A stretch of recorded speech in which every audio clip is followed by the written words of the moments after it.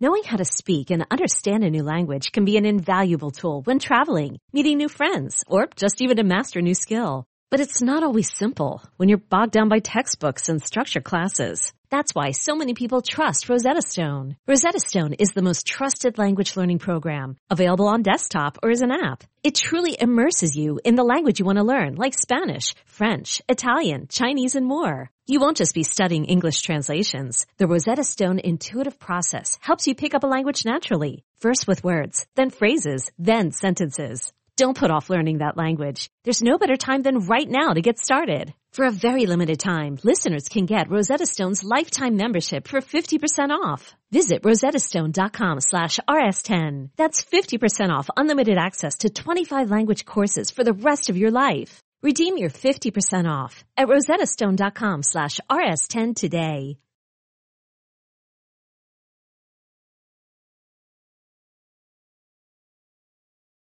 Welcome back. Welcome in. Country Roads Confidential at earsports.com. I am Mike Casazza.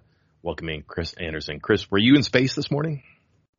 I was not in space. I have not made that trip. I did not, I'm blanking on the other name, but did not speed up my trip plan so that I could be the first civilian into space. What's the Virgin Galactic guy? Branson. Branson, that's right. I liked how he didn't want to be second, so he sped up his trip so that he could try to be first. I did not do that. Have not fueled up the Ear Sports jet rocket to go to space. No. Point of clarity here, if you don't mind. Mm-hmm. They were calling him like astronaut Bezos. Is that guy an astronaut? I don't think so.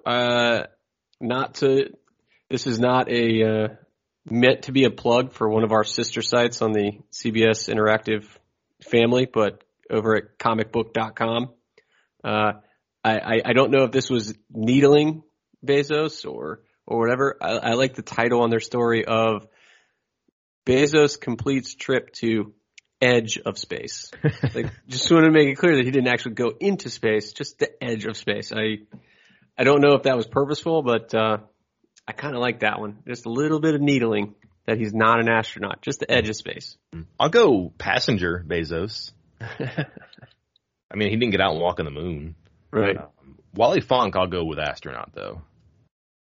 Commercial astronaut is what I saw before, but she's, 82, I think, but she's trained and has done all this stuff. I think that's like a valid astronaut. The 18-year-old kid, we'll see. I don't know, but semantics are very important. I'm getting my thesaurus and my dictionary out this year because we're so close to the start of the season and writing a whole lot that I want to make sure I had all my verbiage in. Speaking of verbiage, Chris, I sent you some DMs lately that you have not responded to, so I want to air my grievances with you right now. Okay, go for it. We have finally gotten an answer to whether or not we can get into the name, image, and likeness space. Not what we'll do or whatever, but just can we get in? West Virginia's NIL policy has some prohibitions, things you can't do, people with whom you cannot work. So you can't push tobacco and alcohol and gambling services, so on and so forth. There's also some people you can't work with, and one is an athletic recruiting service. 24/7 is, I'll say it, industry leader in recruiting coverage. We probably do provide some services because people get into they get their profiles in our network. There's a catalog of players from every recruiting class. Some of them are giving grades, stars, ratings, scouting reports, so on and so forth. And it's a reference for college coaches. It just is. Are we like one of those people when you go to like an AAU basketball tournament and they sell you the packet with everybody's vitals and their phone numbers? No, but that's just a separate service. It's not just one type of service. However, we write and otherwise produce a lot of content just about West Virginia sports. And we have a pretty obvious affiliation to CBS. So again, write about West Virginia, work for CBS, but also on the side do some recruiting. I just think we're diverse. But that recruiting thing is somewhat of an issue for West Virginia. I'm not exactly sure why. I'll get to that question sometime in the future. But I just simply asked, are we, Chris Anderson, Mike Casazza, an athletic recruiting service? The answer is maybe, I was going to say, you know what's funny is that long before this NIL stuff, it was a muddy water for, let's say, some capital S sources at West Virginia under the last coaching staff. Like when I first, early on, I'm talking like 2012-ish, 2013, like they would message me. I would get a message and it was asking a question about something and being like, are you considered a recruiting service? Are you, because there is a difference, as you noted, like we cover recruiting, but then there's also recruiting services who get times and weights and heights and weights and get names and stuff and then sell these packets and this information to schools. And we do not do that part of the recruiting service. We don't sell packets. We don't sell information directly to the schools. There are people out there that do that, and you have to get certified by the NCAA. You have to do all this other stuff. And early on, I remember that was a point of asking us questions because in the first couple of years of me doing this, I also had to go through some NCAA like training, I guess it was. Like it wasn't a certification process, but it was a training on how to properly talk with recruits, what we're allowed to ask, what we're allowed to say, what we're allowed to do, so that we did not cross any lines. Now, I don't know if that was just like a 24/7 sports company policy thing or if that was mandated by the NCAA, but it kind of muddied the waters there. And there were questions long before the NIL. What are we? And like you said, we have a diversified portfolio over here. But it will not include NIL activities.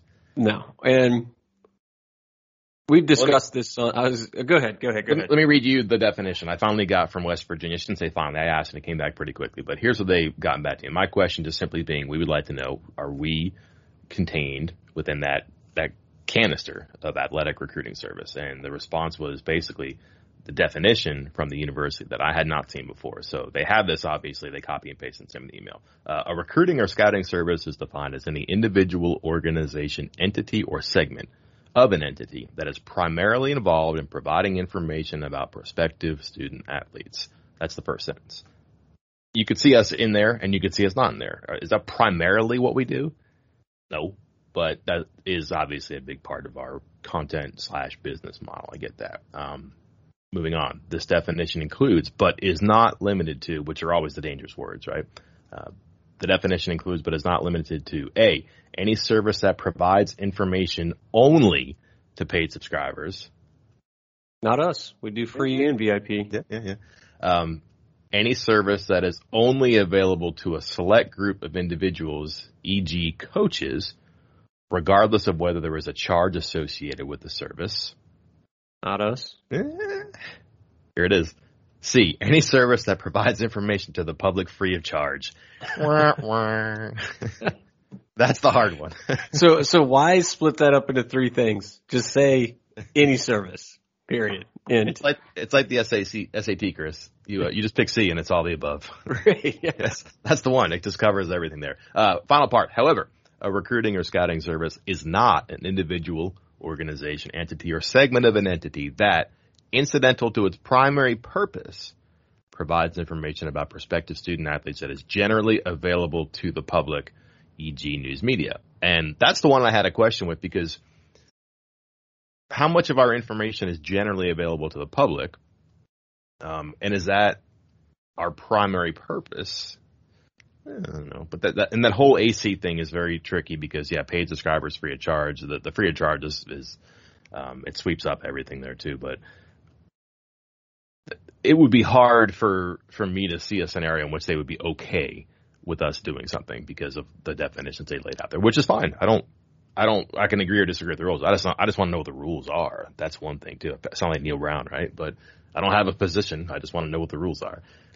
I'm kind of like that here, but not sure you're going to see Ear Sports sponsoring a whole bunch of players or teams or groups of players or positions or anything based on what I just read to you. That seems probably, I wouldn't say cemented, but it's certainly mixing in the truck right now, right?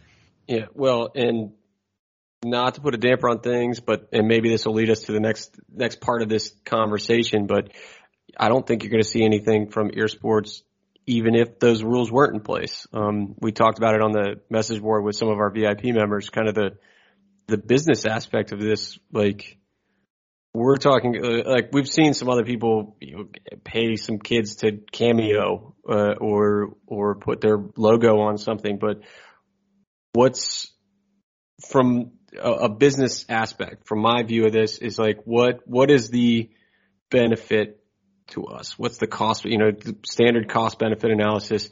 And it's like, am I a person with, I don't know how many followers on Twitter, but we got a reach. We have a reach. We have over 1 million page views, if you will, for our site. And am I going to pay a player with 1/7 of the reach of our site, 1/10 of the reach of our site, to just say our name? And again, if a kid has 2,000 followers, this was the example I gave on the board, was if a player has 2,000 followers and I'm a business and it's like, hey, let's get my business out in front of those 2,000 followers, except those 2,000 followers, maybe half of those are, friends and family members and college kids that are fans. Like, that's not the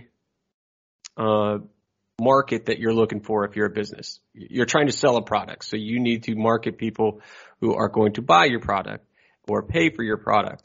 And that's not exactly the thing. I'm not talking about anybody specific here, but I don't know about everybody else's experience in college or in high school. But when I was that age, I was debating how I could put gas in my car and buy a case of Natty Light with $14 in my bank account.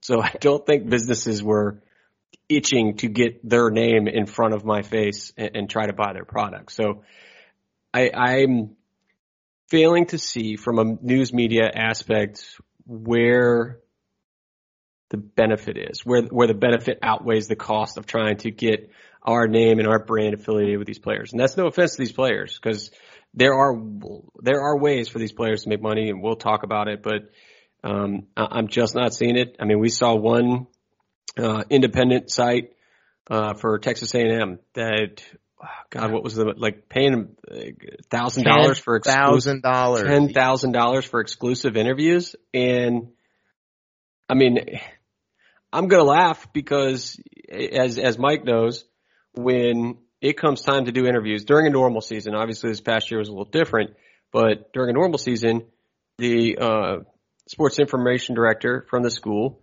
reaches out to your standard credentialed media and says, who would you like to speak to? And you know who everybody else on that Texas A&M beat is going to pick? Those two guys that just got paid to give exclusive interviews to some other site. And I'm pretty confident that the school is going to, I don't want to say force them, but they got to make them available. They can't say, sorry, they're already contractually obligated not to talk to you anymore. I think the school is going to take precedent over that contract, and they're going to get interviews anyway. So again, I'm failing to see where I would spend my money on this from my side of things, from our sites kind of thing. But there are other ways, but just not from our side of things. I'll get to the other way in a second, and the other DM that you did not respond to me about that I've just been waiting breathlessly on for your response. When you use all those big words and legal mumbo jumbo, how am I supposed to respond to that stuff? Well, this isn't even a big word that we'll get to, I promise. But anyways, you're right. Advertising for our site, we don't really need. Yeah. And again, I'm not sure how many players would be on our site or how many a player's constituency, like college kids or their friends or family or whatever would be coming there. Some, not a lot, but they don't really need that. So a look at me, go look at them thing doesn't really work. And how much bourbon and Diet Coke could you buy? Never mind Natty. Diet Dr. Pepper, excuse me. Oh, sorry, my bad. Yeah. Oh, shame on me. With that money, never mind like the advertising you can do on Facebook for cheaper with a more targeted focus, and it just doesn't make a lot of sense. However, the content side of it, not the advertising, the content side of it, and then your ability to content market would be interesting. And the $10,000 thing is good because I don't know how that worked. That was like a weather balloon because they did just one round of interviews before SEC Media Day. That's not going to be something that happens in the regular season, I think, for the reasons you expressed. It's going to be hard to put a wall in between media that pays for access and the media that is neutral, because don't forget there's a huge huge ethical, moral issue about working with these players and also covering them. And that would be one position where I think we could be compromised. If, for example, we did a sponsorship with Jared Dagey, and he stinks, but we have a thing where we talk to him every Monday for a story, there's going to be some awkward Mondays sometimes, right? So that's just a strange thing we can do. But there's still a way you can do stuff, and this is where I want to get to something here. The NIL policy is a little vague, and the word I want to talk about that you mentioned is should. Student athletes should disclose all name, image, and likeness activities, blah, blah, blah, blah, blah. All non-institutional name, image, and likeness activities should be reported. The institution should vet and approve the requested activities. The student athlete should provide written updates. Should does not mean must. We love to bend the rules, Chris. What if we just back alleyed? Have somebody like a locker room confidential. Yes. We're just getting the scoop, but the player should report that, but doesn't have to. And we can just pay that player for the silence. And all of a sudden we're just knocking out scoops and no one knows who it is. We've got a mouse in the house, right? No one knows, but that's a loophole, a gray area that you should be thinking about. A weekly blog from a player using a pseudonym. I like where you're going with this, Mike.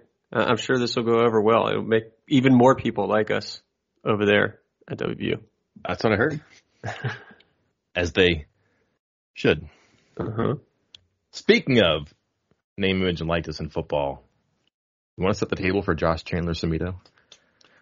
I don't know. Because this is kind of, in a nutshell, what we're talking about here.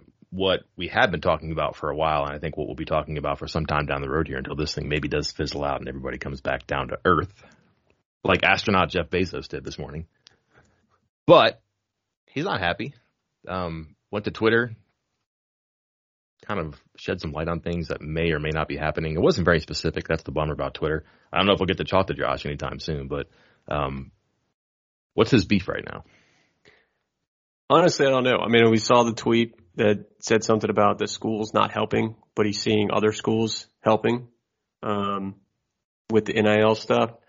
And again, I don't think the rules say they should not help. I think they will not help.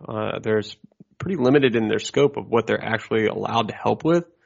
But we're not sure what his specific beef is, but it sounds like, kind of extract from his comments, that he feels like he's not getting enough help from WVU, and as noted on the board by you, that maybe that the school can't help, and if he doesn't know that the school can't help, that's also not good. So it's a question of what's going on here, some communication issues, something that needs to be made clear about what the school can and can't do. And if they can do it, I would hope that they are doing it. Yes, and that's the thing. That's the thing here, because I talked to coaches and I talked to different people in the athletic department and staffers throughout June before July 1st came up. I wrote about this a bunch, and this is the stuff we foreshadowed. But my sense was that everybody I talked to did not think that they could help. They could be a third party, where if someone came to, for example, Neil Brown and said, "Hey, I'd like to help your football team," then Brown could deflect, redirect, whatever you want to say, to someone who could facilitate things. I don't think Neil Brown's going to restaurants and bars and car dealerships trying to get deals for his team, but if they came to him, he might be able to do that. I also don't think he can do that stuff. I think that's the thing that the university is frowning upon, is that the coaches or anybody in the school going out and doing that. I know that football, and I believe basketball, has somebody who's running point on that stuff, but is that person going out and doing stuff and lining up deals? No. And here's the other issue too. All the big splashes, Texas A&M, Miami, Arkansas, the things that have been really cool where it comes to an association with the school or an affiliation with a booster or a media organization, the stuff that's going to be high dollar, high exposure, that's happening on social media. And where do you see this stuff? You're seeing it on social media. Where are players hanging out and trying to promote themselves on social media? It's a small number. And because they're exposed to Twitter and Instagram and these people who have these cool things that they can show off. Hey, I'm getting $10,000 from a booster. I'm getting $10,000 from a media organization. I'm getting whatever it is from a barbecue restaurant in Fayetteville, Arkansas. That's it. That's what they see because that's where they're sharing it and spreading it. And I think that they think because they're online, they're supposed to get that because they play college football or basketball. They should get that. Or they're thinking that the schools are involved in helping it. I think some schools are definitely more active than others, but they're allowed to. West Virginia's policy doesn't really say they can or they can't. It says that they'll provide student athletes with education regarding what financial literacy, brand building, and educational workshops, but it doesn't say they're going to go out and shop for them. But that's a big disconnect. Like, players are here, almost 3 weeks past the starting line, and they're not getting help, but they're also not getting any attention. They're gonna be frustrated about that, especially when they see other people benefiting. Was there a communication gap there? Was there a lost in translation problem? Perhaps. Who knows? We'll see. But I go back to what I talked about, I don't know, a week or so, not even a week after July 1. I think a lot of schools are going to just sit in their hands and hope this fizzles out, and that players, again, that they just kind of say, well, it was fun, it didn't work, or, well, I got some money and I got this one thing that I can ride out for a while. And the teams and the coaches and the administrators are going to say, all right, back to football, back to basketball, back to gymnastics, back to swimming and diving, whatever. If you pour gas in the fire, it's going to burn longer. And if you back away from the fire, it might flame out. And then you have to focus on what you know and what matters most, because ultimately how you play is going to matter toward your name, image, and likeness most. And maybe coaches make that point. Hey, stop marketing yourself. Go score touchdowns, hit home runs, make three-pointers, whatever. That'll help you out the next time you go around doing this. That doesn't help anybody who's a senior, but how much of your roster is a senior? Maybe a quarter. You have 3/4 of your roster who can get back to earth and then try to focus on what really matters, which is the sport. And being aggressively passive is not a bad strategy if you're a coach. And I think that and this isn't specifically about Chandler Sumito, but our conversation went down this road of, I think it's a rude awakening for a lot of these guys that thought as soon as that bill passed, it was just boom, 6 figures in my pocket, done, making money. Oh yeah. No. You and I talked on this podcast about this story that we found. This was several years ago, and I actually just happened to find it while you were talking there. Surprisingly doesn't have a date on this, but it's a few years old because it includes like Justin Fields, quarterback from Ohio State, and includes Inescu from the women's basketball player from Oregon. Mm-hmm. I mean, I know those guys were just left last year, but it was, according to their study, the athletes of any sport, of any school, anywhere in the country that would make the most money if name, image, and likeness were passed. Among the top 12 were 2 West Virginia gymnists. No football players, no basketball players. In that top 12, there's 3 football players. That's it. 2 men's basketball players. That's it. We're talking women's basketball. Gymnastics has 5 of the top 12. And only 14 players out of the entire country. We're talking thousands and thousands and thousands of athletes. 14 they projected to make 6 figures. That's it. Yeah. And I think that's pretty accurate. I mean, the people who are going to make money on this are going to be a handful of men's athletes, like football players, basketball players. Like, again, we're talking, I mentioned Justin Fields. They have Jake Fromm, the former quarterback from Georgia, on there. Like, if you're talking, and Trevor Lawrence, you have to be at that level to make money from the football side of things. You're not, even starters, like a good starter, like Josh Chandler Sumito, is not going to make 6 figures unless he's doing something different, special, unique. And, the 2 gymnasts from West Virginia that were on this list, Fontaine and Chloe Clutchy. I'm not sure how to pronounce that, but both have enormous social media followings, are attractive athletes that would make money not from endorsement deal or, your traditional endorsement deals, but hey, wear this, workout outfit or these clothes on your social media, on your Instagram that has 100,000 followers.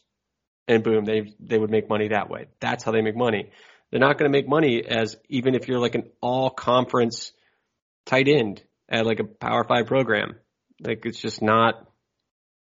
That's not big money. It's just you're gonna. I think there's a disconnect between what the players think they're going to get and businesses that are looking at this and being like, wait, what's my benefit of this? Is that I could spend money way better than that than pay for that. So I think you're going to see kids, young men, young women players, like, make $20 a cameo and $15 a cameo for birthday parties and stuff like that, work in camps for a couple $100 or something like that. You're not going to see them make $200,000 to, start hawking cars and stuff around town and wearing Nike clothes on their Instagram. You're just not going to see that very often.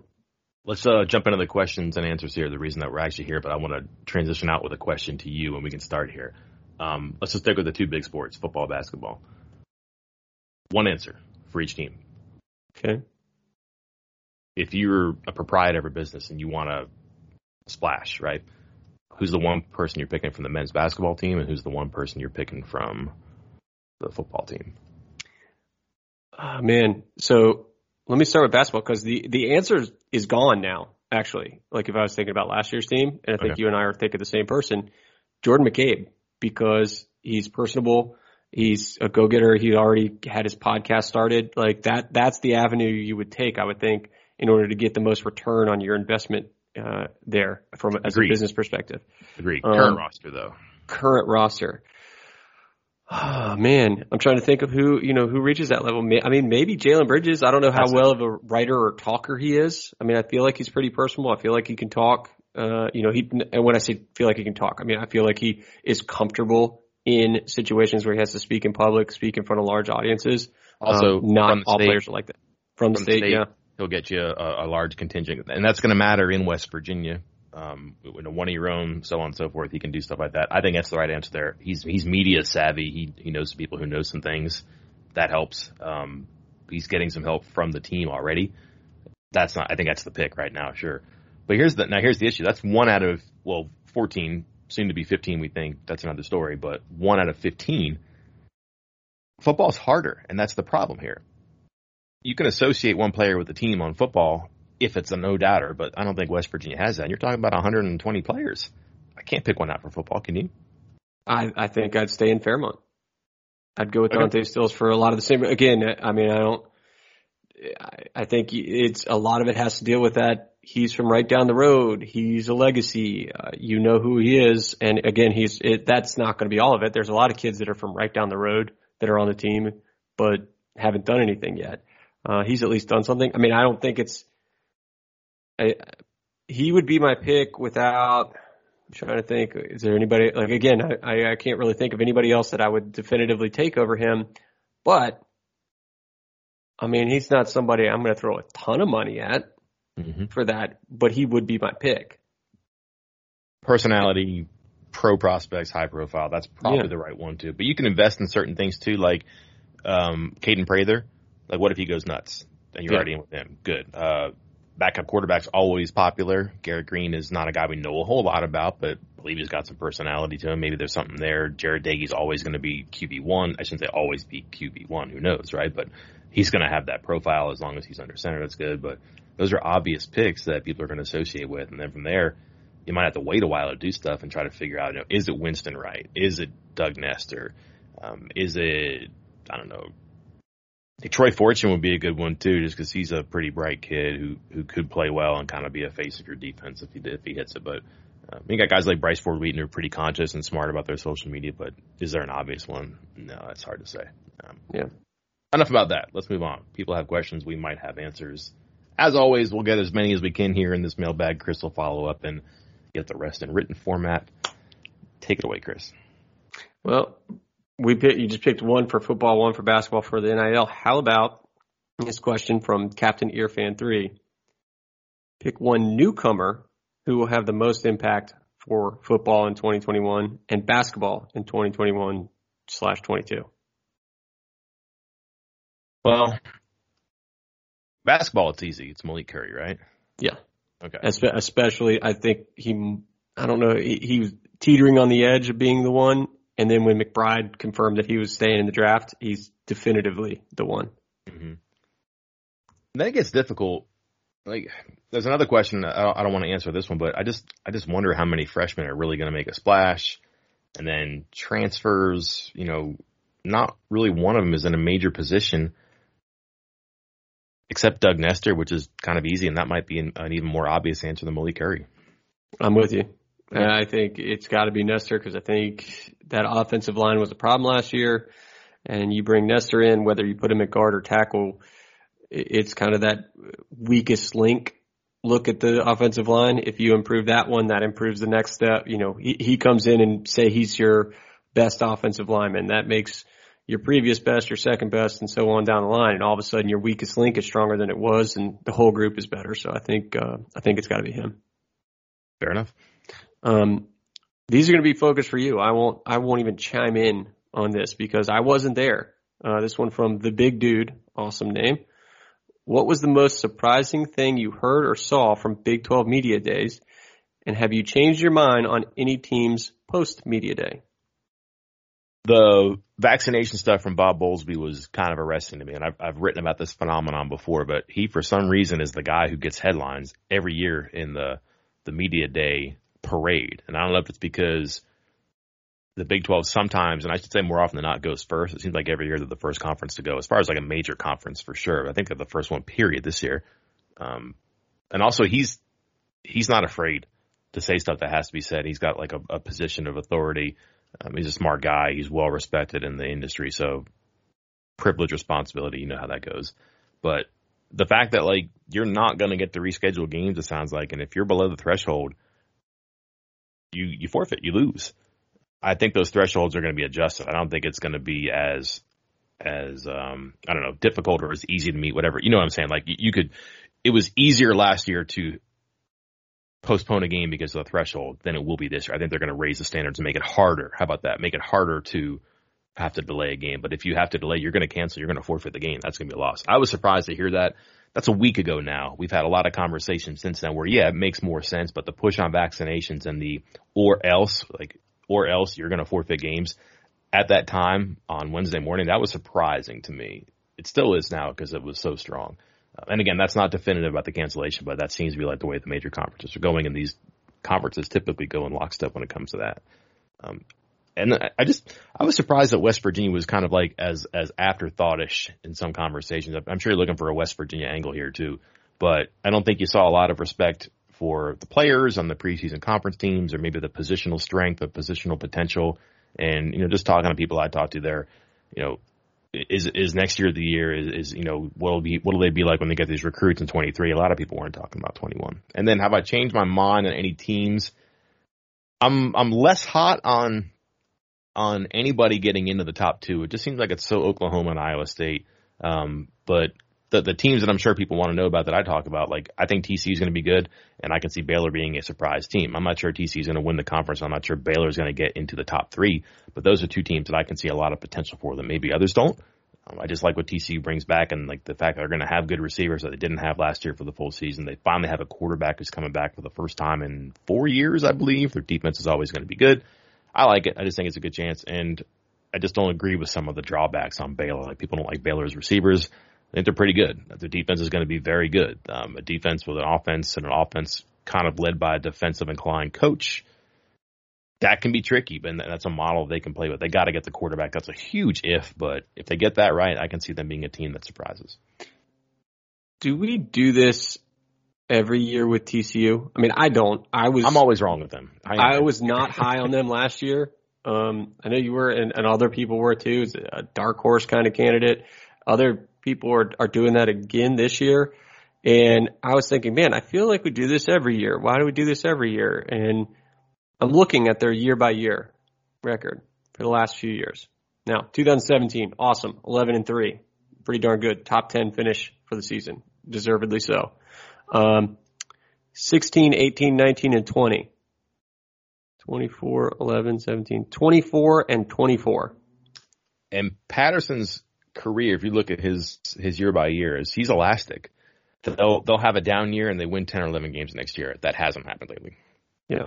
Yep. I mean, you go back 4-8 and 13, and then 12-1 and 14, 5-6. Going back further than that, went 11-1 the year after that, 6-6, and then went 10-2. So you're right. But yeah, the last 5 years, he's won 5, 6, or 7 games. The last 3 years, he's gone 7-6, 5-7, and 6-4. So Max Duggan, going Duggan. Mm-hmm. Okay. He drives me nuts because I was so high on him. I thought he was like the guy that was going to save that program last year.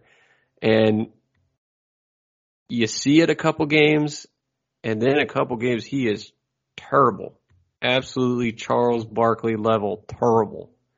And it just drives me nuts. I can't. It's difficult to watch. I feel like he's not progressing in the passing game. And the running game's only going to get you so far if you're not like he's very good as a runner. But if you're going to rely solely on your feet, you need to be Pat White level good running. If you can be very good rushing and very good passing, that's something else too. But I don't think he's very good passing yet, which is what's keeping them from kind of making that next leap. You're not impressed by 3 of 11 for 96 yards and 3 touchdowns against Kansas? I am not. And maybe, again, an amazing day. This is again, a lot of this, we talked about this with the Big 12. You kind of, I don't want to say you get, focused solely on what you did, or your team or what like that, but you do kind of notice not just your team, but how guys perform when the team you cover plays them. And West Virginia's kind of owned TCU recently. So I don't know. It's hard for me to kind of be sold on that. What was it? Last year was a blowout. The year before that was a blowout. Was 18 a blowout too? The year before was kind of close. 19 was close. 18 was the blowout. And last year was a blowout. So I'm not buying the TCU stock that everybody's trying to pump up right now. Well, don't forget, he had a heart condition. They weren't even sure he's going to play again. Right. And then he missed all the preseason. And then the next thing you know, he's starting against Iowa State, which is not fun. No. So that's prohibitive, right? And then he played okay. I just think having him back is going to be a big deal too. Zach Evans, remember that story? Mm-hmm. He's back. I mean, he was like a 5-yard per carry guy last year. And then their receivers are going to be good. Like J.D. Spielman's this super slot guy from Nebraska who just didn't play last year because he was hurt. They have, I'm trying to think of the guy's name now. I voted for him. I can't remember his name now. Receiver is it Quentin Johnson? Quentin Johnson, yeah. It's like an all-conference kind of guy. Tay Barber's still there. I just think, and then he's healthy again. He missed some time last year. Johnson played just a little bit because he was a true freshman. He took over at the end of the season. I just think that's going to lift the play of Duggan, whatever. And then the threat of his run is always going to be there, but they were a mess in the line. Their line should be better because they'll be healthy and back. Like they had COVID problems like everybody else, but the quarterback thing I get because the numbers are the numbers. Like again, 3 for 11 isn't good. 10 for 26 isn't good, but he hits big plays. He can run, and I just think like a full off season, healthy with guys who are coming back, that's going to help. You have to couch so much stuff everywhere. I get that because of COVID, but that's a team that certainly was affected. But they get a lot of the players back too. They should be better. Mike, how much NIL money did you get from Horned Frog Blitz, our TCU site? just curious. They pay for that? Is that we have to disclose all paid advertisements, Michael? So. You should. You have. You should. Yeah. You should disclose. All right, moving on. Focusing more on West Virginia here instead of our TCU homer comrade over here. From Lighton, thoughts on Parker's tenure so far? Jared Parker. Both coaching and recruiting.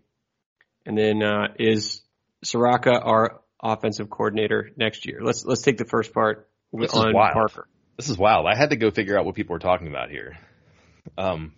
This has to do with a thread about, I'm not sure who, but suggested that Soraka would be the offensive coordinator next year because Parker would be a head coach somewhere else. Right away, I can't get there. it's hard for me to answer that question because the first part of my question is that like he's been okay so far, but what about that offense last year made you go, ooh, that's a head coach? And I understand that he's got a resume so far, and 1 year shouldn't hurt that or help that. But if you're going to take him, you're going to take him because you like the body of work and not that you were discouraged by 2020 or encouraged by 2021. But I still think you have to do something. And last year was his first year as a full-blown offensive coordinator.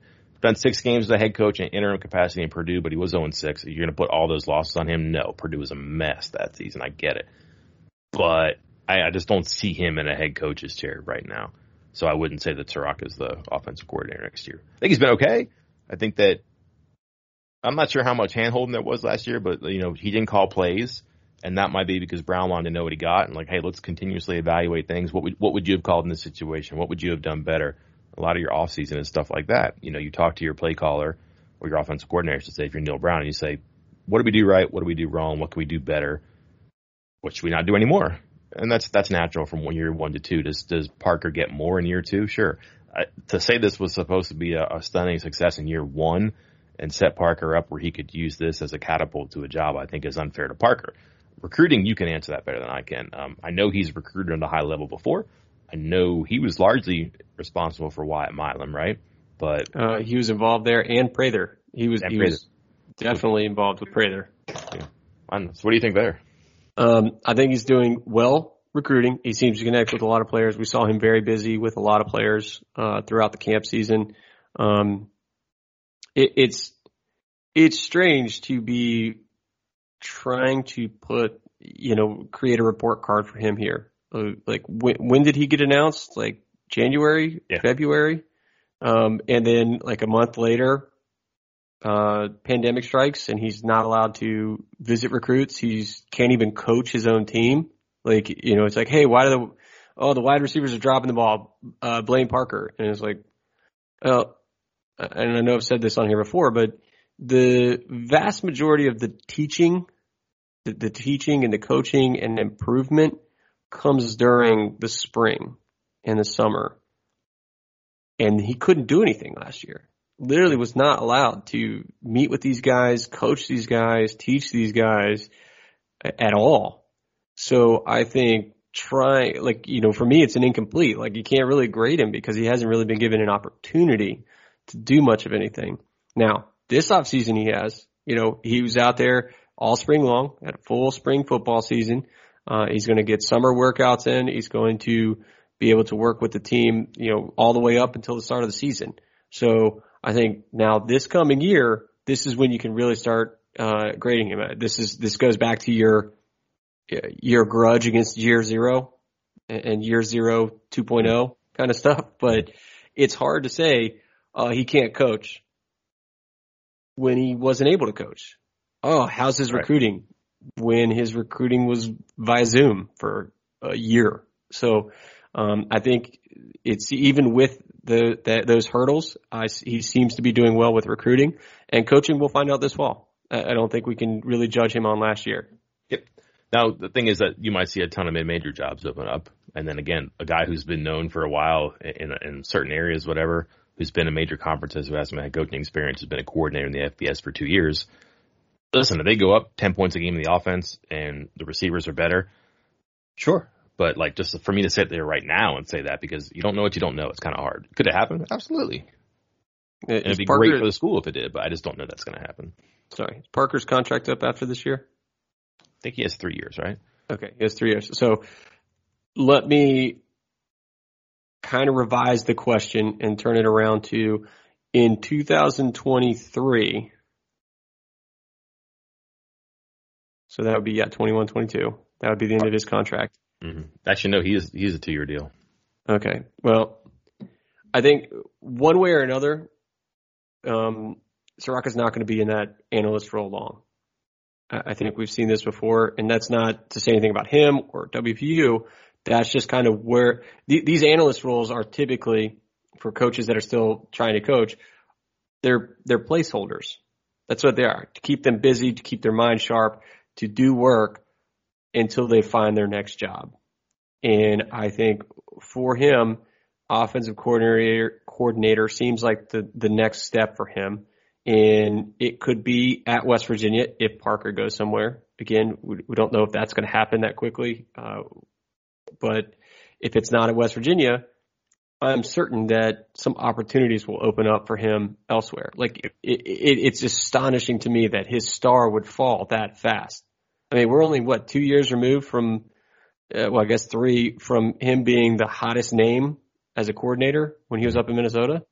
And now all of a sudden, you're trying to tell me he can't find an offensive coordinator job after taking this time as an analyst. I don't believe it. So I think he'll be an offensive coordinator somewhere within the next couple of years. And if Parker's gone, then I think it would be Ciarrocca at West Virginia, because as you first reported 2 years ago, whenever that was that it all happened, he was in the mix for that offensive coordinator position at West Virginia when he was still at Minnesota. Went to Penn State and said, right, you'll take that, right? Yeah. That happens. It's he's a name, but you find this a lot with coordinators. And this is nothing against Ciarrocca. I don't really know him that well, but to do it, in the Ivies and the FCS, so you separate yourself from the crowd if you're an advanced level coach there. What was promising for him is that he always succeeded, and I want to say he was at Rutgers for a time too, and I want to say like late in the Big East, and Rutgers was good. 2008 to 2010. Worked there, and they had good receivers at that time. And he's always been a receivers coach or quarterback coach throughout his career. But offensive coordinator, quarterback coach there, they were good on offense, and he was the reason why. And then Western Michigan, which is a different set of circumstances, they were gangbusters there. And then Minnesota, it was good. So he kept going up and up and up. So it's a guy who distinguished himself where you probably should if you're going to be a good coach. And I did it again. I'm just curious, what the heck happened at Penn State? And again, is that all on him? Is that a COVID thing too? Because they were awful, and then they were excellent. And then you get split opinions on what happened there. Were they awful and then excellent, and then there was some sort of a delineation of his role in the offense, and that's why he got better? I've heard that before. They started to do things differently, but he's always been a running guy, and they started to run the ball really well. Just so strange they made that change so suddenly, and that's kind of a hard thing to look past. Was it accurate? Was it right? I'm not sure, but that's something I need to investigate more. Or maybe there's a story out there to be told, but that's his latest thing. What have you done for me lately? That's not great. So, yeah, the rehab he can do at West Virginia, and if he gets on the sideline again, could he be a quarterback's coach or a receivers coach here? Sure. Could he be offensive coordinator? Probably, but there's certainly a chance for him to catch on here, if not somewhere else, too. All right, we're approaching an hour again. Great, 2 questions. But this one, this was obvious podcast bait, so I think we have to take it. It's a 2-parter from 2146 ear. First part: if you had the chance of plugging in Skyler Howard into this offense and cutting Doege, would you? Yes.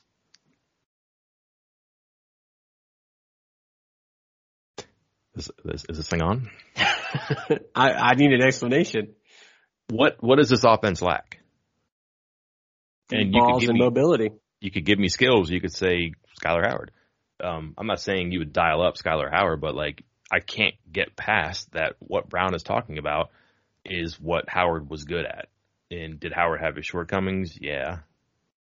But if you were going to have one or the other here, you would have a guy who can be really accurate on the short stuff, the mesh, and play okay against the zone and not make a lot of mistakes. And you give me a guy who could hit you deep balls and be mobile. What would you take for the 21 season? You would take the guy who can hit the deep balls and be mobile. Howard wasn't the best short intermediate guy. And by the way, he had great targets for deep balls. That helped a lot. But he could throw it. And that dude was a gamer. He got hit. He got back up. He played hard. He played with a chip on his shoulder. I don't know what Doege's competitive streak is like, the whole going gets tough thing, but the fact that I don't know means maybe you do know. And I don't know. I know that about Howard, having seen him. So if the question is, would you take that guy? I would take him over Doege. You are not wrong. Yes. Although I do think it's a little bit of which way do you want to go with this? Because Skyler Howard was not perfect. Let's get out of the way. Neither is Jared Dagey. Very few quarterbacks are. But they are, I feel like, about as polar opposites of what they're good at as you could possibly find in two quarterbacks. Because, again, Skyler Howard is very mobile, and he could throw the deep ball. I don't think his medium accuracy was very good. I think some of his decision making was not great, but he was a gamer and he moved well and he threw it deep. And so the question is, would you rather have somebody who can move well and throw it deep with this offense, or would you rather have Dagey, who can kind of hit that medium stuff and the underneath stuff, but is not very mobile and struggles with the deep ball? And I think the answer is you want the deep ball and you want the mobility. So I think the answer is yes, you want Skyler Howard in this offense if you had to choose between the two. Again, a leader too. Like I'm not sure that Howard was the leader, but there was a grit to that quarterback position that was there. He won over a lot of fans entering the circumstances he did in the 2014 season and playing the way he did, and that kind of got him situated. I think Dagey did something similar, so that's a fair parallel. But I also think we kind of diminish some of what Howard did too. Howard threw 24 interceptions in 2 years. I don't think that Dagey has 24 in his entire career right now. But RPO stuff, just freezing the defense, creating space with what you can do with your legs is really good. He could throw it 30-something times a game, and it was okay. 31 for his career average. Dagey's a little bit higher than that so far. I think he was about, 38 last year. So you're going to have a guy who can throw it too. He never got hurt. I mean, he played hard. Just maybe it's a kind of a glorification here, and it's not accurate. But I just think saying deep balls and mobility kind of limits what Howard did. He could do no huddle stuff. It was a new offense. He did okay in it. He learned it, but the RPOs, which is going to be a part of this offense, the deep balls, the fact that he kind of had a toughness at that position for an offense that needs that offense didn't come through in some tough spots last year and didn't respond. And I'm not saying that'll happen again this year, but it's a heck of a lot easier if you got someone who's going to grab you by the face mask or is going to pick himself up off the ground. I think there's a lot more to Howard than his deep balls and mobilities. I'm not saying it's a huge gap in those areas between he and Dagey. I just know that Howard has that advantage. All right. That leads us to this question, also from 2146 year. Is Skyler Howard the fourth best quarterback for WVU ever? Okay. He follows it by saying statistically no, but 10-3 while in the Big 12 trumps anything Bulger and Greer put together and is still more wins than Hostetler or Luck had in a year, although they played one less game. Michael, top four all-time quarterback at WVU? Geno Smith isn't even included in that conversation there, right? Not in the question he asked. I think right. I'm guessing he's assuming Geno and Pat White are, and Major. I mean, that's 1, 2, 3. I was going to say, and right. By the way, the guy whose number they're retiring. Yeah, so 1, 2, 3 is right there. So I think Smith, Pat White, Major Harris. We all agree that's 1, 2, 3, right? Like we're not. So you're competing for the fourth. And then I would imagine Hostetler has an edge. Greer would be up there. Rasheed Marshall. Don't sleep on Rasheed Marshall. Bulger's really hard to take out of it. Boy, that's a great question. Man, you're thinking about this a lot. Who's the Rushmore quarterback here? Who's the fourth one? And that's the other thing too. If you projected, I'm trying to think here. Like, could he do? Man, Bulger's senior year was really abbreviated. I forgot about that. Rasheed Marshall. This is tough. This would be a great conversation. I don't want to answer this. I want someone else to answer this for me. Would Marshall be up there in year 4? He would for me, yeah. I don't know if he'd be 4, but he'd be in the conversation for me just as much as Oliver Luck. And I think, again, he's the question from 2146 here seems to really kind of put an emphasis on also wins, which of course is important. And maybe Marshall isn't up there with that, but that's not Marshall's fault. I mean, Marshall, they basically just said, we're completely rebuilding this program, changing the entire offense, and you're taking it from scratch. So to kind of hold his win-loss record during his time there against him, I think is a disservice to what he did. Well, they won 25 games with him. Yeah, what 01 he didn't even hardly play, so yeah, hurt very kind of focus on 2, 3, 9 4. 4, 8 and 5, 8 and 4. Yeah, I mean, you're talking 69 touchdowns, 7,500 yards of offense, rushing and passing, and then really got the program on track. That's pretty good. Say it, Michael. Say Rasheed Marshall. Say Rasheed Marshall is on the Mount Rushmore quarterback. Say it. He's fourth. There. If we started off this conversation with Rasheed Marshall's the fourth best quarterback in school history, I would have said you're crazy. But it's the more you think about it, the more you kind of put that emphasis on. They won when he played, and it really turned that off. You're right. Like it was almost like a table setter for the 05, 06, 07, like really the whole rest of the decade. And you know, he wasn't on the team, so you can only get so much credit, but he kind of showed that it could work.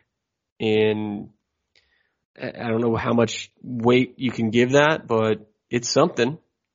It's not nothing. Mm-hmm. The thing about Greer is that he never played in the bowl game, right? Right. Just 2 seasons, never played in a bowl game. And it didn't, I mean, one time by choice, one time by injury, but again, I don't know how much you can hold that against him, but it's still okay, you have the Texas win, right? That's obviously a huge one. The wild shootout where he hits Jennings in the back of the end zone, but what's his other big win? Yeah. Well, that's tough. Yeah. I mean, you really could make a case for Rasheed just for longevity, you know, ascent of the program, accomplishments. They had some big wins those years. I mean, they did hammer Tennessee. I'm speaking of West Virginia. The Texas win was good. I think the thing for me that really kind of hurts the Will Grier argument is when they won. I mean, not that it wasn't he didn't play well, but because he did. But when they lost, I feel like it was definitively on him. Like I remember like a Oklahoma State game where he fumbled multiple times, turned it over a couple times, and that was a very winnable game. And it was kind of like, which of these games was it like, wow, West Virginia only won that game because of Will Grier. Otherwise they lost. And, you know, I'm looking through that schedule in 2018 and that Oklahoma State game, that cost them a shot. And I think they won that Texas game because of him. The shootout that keep talking about, but a lot of these others were blowouts, and he was terrible in the loss to Iowa State. He was pretty darn bad in at least one of those Oklahoma State games, maybe both of them. So it's tough to kind of put him in that top 4, and hard to jump Rasheed Marshall. If you had to pick one guy at his peak to quarterback your team, you're in a contract year as a head coach. Mm-hmm. You might put Grier above. Yeah, a lot of them though. A lot, yeah. Even for the reasons you just explained, like was he there when it mattered? Did he play in big games? Did they have great wins? No, but you knew he could play the position competently. You would probably pick him before Howard, wouldn't you? Yes. What a conversation. There's a lot of nuance in here, maybe. Never thought this. How much nuance can there be when Mike is exclaiming Rasheed Marshall, number 4? Are you ready to move him up to number 3 now that you've thought about it some more? No. He's there. He's. I'll have this conversation with people, but you could really make an argument. He's one of your Rushmore heads for sure. Yep. All right. Anything else? No, I need to recover from this conversation, I think. Okay. Yeah, and again, I'll take it. We had a lot of questions. You guys were itching to ask a lot of questions, and Mike and I were itching to just ramble on. So we didn't get to all of them or even very many of them, but I will address the rest of them in the mailbag, answer them, and put it up on the site either later this evening or very first thing Wednesday morning. I just want to point out one question before we go. We don't have to answer it. This is from Obro. WVU goes 10-2 or better in 2022. How much would WVU be able to pay to keep Brown? Go for it, Mike. This is all you. Like, he's making a lot of money that year anyways. Like, would you tear up the contract and do it again in the second year of his new deal? I love that people are this excited about having football back. It's a good question to think about, but man, it's so far away and there's so many things that have to happen before then. My answer would be like, I mean, they're paying him almost $4.5 million that year, I think. Could they do that again? I mean, what would you go higher than that? That's crazy if you think about it. Yeah, and again, what's the you pay him 4.5, whatever it was. Like, is somebody going to come in and pay more than 6? Because 3.5. Did I say 4.5? 3.5. So is somebody going to come in and pay more than 5? Because I think you get to a point, and I'm not trying to, like, this is a lot of money that we're talking about here, but in the grand scheme of things and everything that West Virginia has doing, what's an extra $1 million a year? Put it into context here of what we're talking about and the scope and the budget of an athletic department and the amount of money a school has. What's an extra $1 million a year? Like, you know, I don't think it'll happen. They're not going to, like you said, tear it up after 2 years and do another new contract, but I think you could easily see West Virginia getting into the mid to upper fours if they absolutely have to. But I'm not sure they have to. So I'm just absolutely not answering this question. But the 2022 year is really interesting because I'm pretty sure I have this right. That's the year from 22 to 23 that his salary jumps $500,000. So he'll make 3.1 this year, 3.15 this year. Here we go. He'll make 3.15 this year. His salary jumps to 3.5 in 22. So that's $350,000. And then because a lot of people think that if the recruiting works out and continuity in the roster works out, they could be very good in 22. His salary jumps $500,000 from 22 to 23. That's not accidental. Because after that, 100,000, 100,000, 200,000, those are the bumps. So listen, if this guy's climbing and you think that he's recruiting and working well and he's got a chance to have an older roster the next 2 years, they've already built in that contingency for a bidding war with teams. Trouble is 3.5 is $4 million enough? I don't know. Also that, if I'm giving him more money, he's giving me more money on the buyout too. Yeah. The buyouts are very strange, and that's kind of a polarizing thing with people, but like, sure, I'll give you more money, but if you leave, you're not making me look bad. You're not making me look like I could have done more. I'm doing a lot, but you're giving me money to go to. Right. And that's not going to stop Brown from going because it's not going to stop a school from paying him, but that school to pay him to come here to their school is going to pay West Virginia more than what is in that contract now, if you're asking me. And again, I'm not answering this question. I'm just not doing it. I'm not doing it, Chris. I think you already did. I didn't? No. I love it. It's almost here. Everybody's back and excited again. We're not crazy, but we're crazy about the start of the season. This is terrific. Yeah. No, it kind of shocked me the other day when I saw the 50 days left graphic from WVU. I was like, oh, holy crap. We really are that close. We're getting there. I love it. All right. Well, we'll get together sometime soon and do more of this. It felt good to get these out of our system again. Plenty more coming on the site. Facility tour today. Yeah. Make sure you get some good picks, Mike. You can. I think last time when they were doing the upgrades, that photo gallery, you took 100 pictures of the bathroom. Make sure. Oh yeah, make sure you get some video from inside the indoor practice facility. Some more pictures of the faucets. The fans are clamoring for it. All right. Well, if you ask, I'll deliver. Until next time, I'm Mike Casazza. And I'm Chris Anderson. We'll talk to you later. Okay, picture this. It's Friday afternoon when a thought hits you. I can waste another weekend doing the same old whatever, or I can conquer it.